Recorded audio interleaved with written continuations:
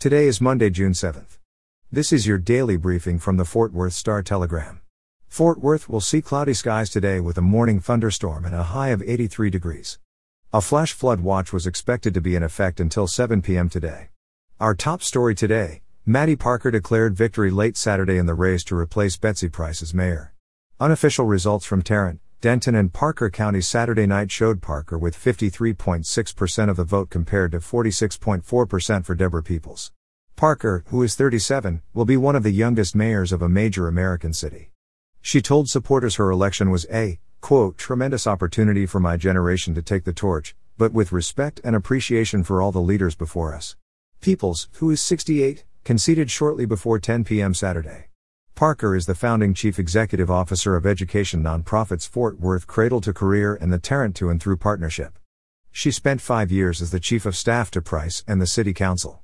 Peoples retired as a vice president for AT&T and is the former chair of the Tarrant County Democratic Party.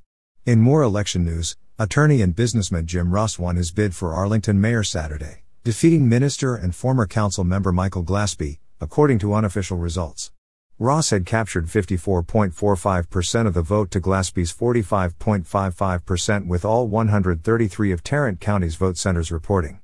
Saturday's runoff marked the end of a crowded race to succeed Mayor Jeff Williams. Williams cannot run again due to term limits, making the race the first since 2003 without an incumbent. Ross said he was proud of the support his campaign had garnered since the general election. His priority in office, he said, will remain attracting more jobs and businesses to the city.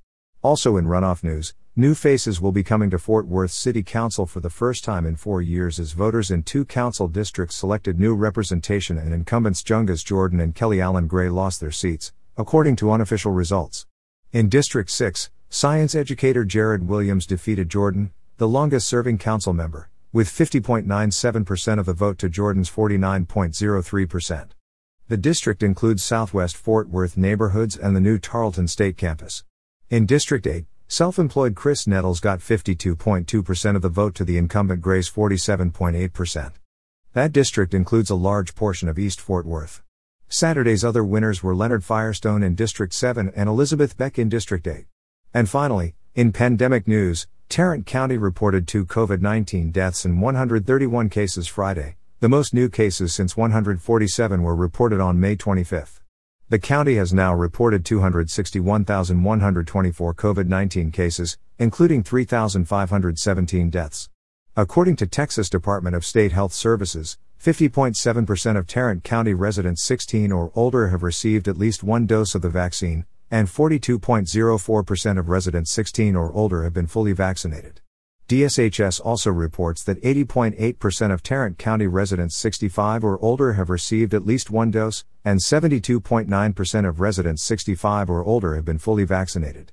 For the latest in Fort Worth and Tarrant County news, visit star-telegram.com.